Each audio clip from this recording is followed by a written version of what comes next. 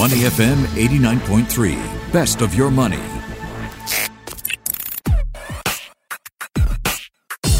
Money and Me on Your Money, only on Money FM 89.3.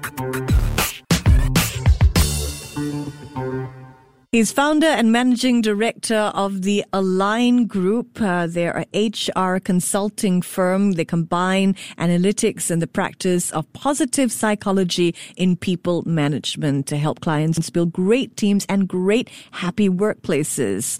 Now, he's also possibly one of Singapore's largest whiskey collectors, or he may have one of the largest whiskey collections in Singapore, I should say. Is it 3,000 varieties of whiskey that you have? Yes, it's still increasing slowly, yeah. Wow. I'm so wowed by that. I forgot to introduce you again. His name is Loh Boon Siong, by the way. So over 2 years you collected, you built this collection. Why did you start? Why did I start? I would say that in the early days, because when I was with Singapore Airlines last time, I learned about wine, and that's how it got me interested. So I did collect some wines during that period. Then as I ventured into entrepreneurship, I don't know, it's just that I started to drink more whiskeys, and friends around me are also drinking more whiskeys. And being the very curious me, I start to buy different types of whiskeys, and I don't like to just drink one bottle. I like to line up like 5 to 10 bottles and then start to taste the different profile and then pair them with food if I can. So I'm just very, very curious about that, like what people did for wine. And that's how I started. Yeah, okay, and I buy the drink to taste, and I can't finish it. I just invite friends over to help me finish it. And that's how I started to collect. I realized that my rate of purchase goes faster than my rate of consumption. So hence I end up getting more and more bottles. Yeah. What do you think investors need to understand about whiskey as an alternative asset class? I think we started to see many news these days about whiskey as a very attractive asset class itself. But I think investors need to be cautioned. Number one is that not all whiskeys are investable. So there are just some whiskeys that's meant to drink. All right, nothing to do with the age. It's just got to do with the profile of the whiskeys. So those are buy for drinking. So we need to separate that from those that are investing. And if investing come in, I think so far I see in the market there are 3 forms. The first 2 forms which I adopt is buying those rare bottles. You can buy from that one. You need to buy from broker, private network, or even from auction market. Typically, not those that you can get from the supermarket. The second one is actually buying casks. So buying whiskey casks is getting more popular. I just bought 2 casks for my newborn twins, and I just want to keep it for them until the day they get married. So by then, maybe 30 years old, 25 years old, and that'll be, whoa, that's a whiskey gift, right? So wow. People are buying casks like that, and casks itself does appreciate as well, because you're riding on the whole upward pressure of the pricing for whiskey. So that's the other one. And of course, there's also whiskey funds, as I understand, out there in the market. Yes. That one I'm not so sure, because I think at the end of the day is that how do they manage this fund?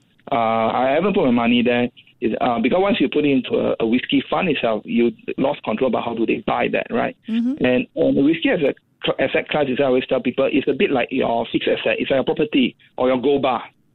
It's not your stocks or bonds. So you should treat it as if it is a property. Right, wow. You buy it, you can't really liquidate it easily. Of course, you can, but it's not so easy. But it will just gradually increase in prices.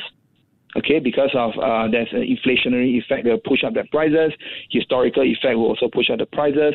And if you hit those bottles, that there's a speculative effect. That means people really hunt those down because of good reviews. And then that's why you make your extraordinary margin. Yeah. So think of your whiskey bottle as your bar of gold. The value dependent on what the next person is going to be willing to pay for it. Yeah, unless you open it and drink that gold. So that's it for you. Yeah. So you always buy one to drink and one to invest. What makes a bottle, right? What do you think? That sounds right, provided you can even get hold of 2. Because some of the rare whiskeys, you can't really get hold of 2. Because sometimes there's only 200 bottles of the same kind in the market. Yeah. What is it that makes a bottle highly sought after? Is it always age? Oh, no, actually, age has nothing to do with the rarity of the whiskeys. Nothing to do with it at all. More of it has to do with, number one, is the brand itself. Is it a sought after brand? Is it something that is reliable? Also, whether some of these distilleries, whether they're still open and closed. The closed distilleries are pretty attractive to many people. As in, they're no longer around already. So whatever they sell, that's all they have left in the market. Right. So people go after that as well. And also some very interesting vintages, like the old vintages in the 60s and 70s, like the 80s. Some of those whiskeys have a very, very good review, and in fact are very, very rare. So that makes it highly collectible.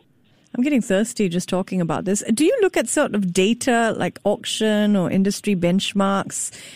What do you use to decide what to buy?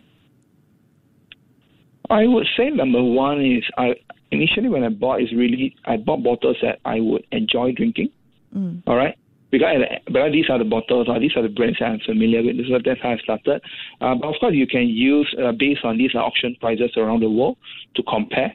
There are quite a number of active online whiskey auction market in the world, and most of it based in Europe. And you can just check any of the bottles' past prices, how much they have increased over time. So almost everything is quite transparent in the market. Yeah. So because of COVID, I know there have been some supply chain issues and people wanting to get a particular bottle that they love over Christmas, for example. I'm speaking from my own experience. Couldn't get it because they said, sorry, we're not bringing any more of those bottles in. What is in demand now in your experience? I think there are two types of drinkers. So one that's just maybe drinking alcohol, right? I think that should still be available mostly in the e-commerce store. But most of those whiskeys are not meant to be collectible. For the rarer one, actually, we have to go out of Singapore to hunt it. And usually at an online auction, shipping is still happening, so we have no problem getting those bottles in. Only thing is that you need time, and obviously you need to know what you want to buy. Yeah. So I guess during Christmas, you haven't known me yet, so otherwise I can bring a few bottles. I'm going to be calling you very often, Boon Siong. Yeah. Most welcome. So, how has it fared during the pandemic? How do you think whiskey as an asset has done during the pandemic? I was hoping that the price can come down so I can bid, at a better value.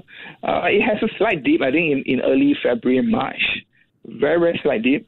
And after that, it has continued to go up, just like the stock market. It's always quite crazy. So, maybe more people are looking for drinks during this period. So I guess the price is holding up very, very well.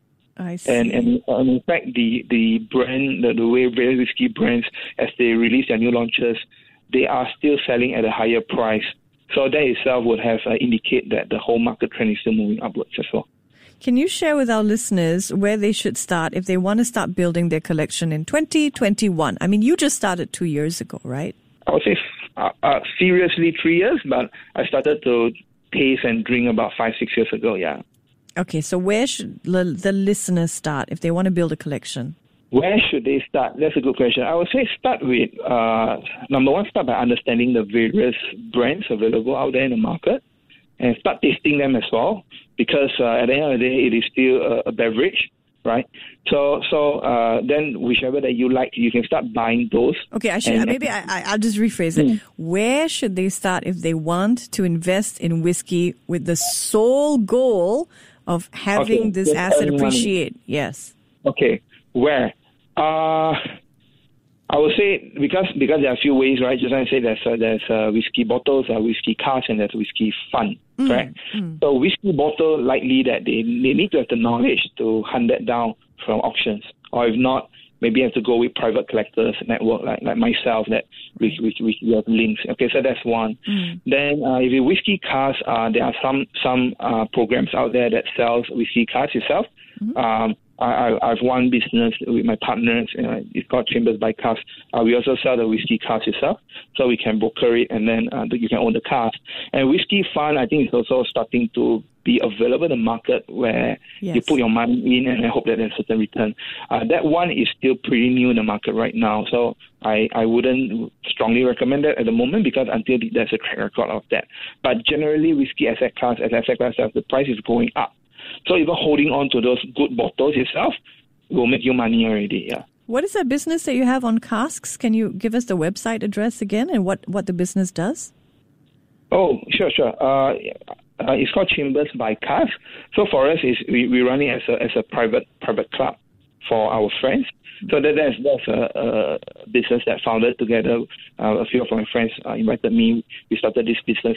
Really, we just want to introduce whiskey to many of our entrepreneur friends and networks as well. And so far, it worked quite well. And from there, many of us also wanted to get involved into investing into the cask because the cask doesn't come cheap on them. So if one put it in, maybe that's quite expensive, right? So what we do is that we start to get our own community to put money in to buy multiple casks. And then we can bottle it, we can distribute it. Or even the cask itself, you can even trade it. Sometimes you just give for a few years, the price will go up, and then you can even sell it already. Yeah, so far we keep to a close community. We haven't opened to the public yet, but we are top of doing that. We wanted to prove that there's certain success before we do that as well. All right. Well, we wish you all the best. Thank you so much for joining us and sharing more about your business and your whiskey collection with us. No problem. He's founder and managing director of Align Group, Loh Boon Siong, with me here in Money and Me. I'm Michelle Martin. Before acting on the information on Money FM, please consider if it's suitable for your own investment objectives, financial situation, and risk tolerance. To listen to more great interviews, download our podcasts at moneyfm893.sg or download the SPH radio app available on Google Play or the App Store.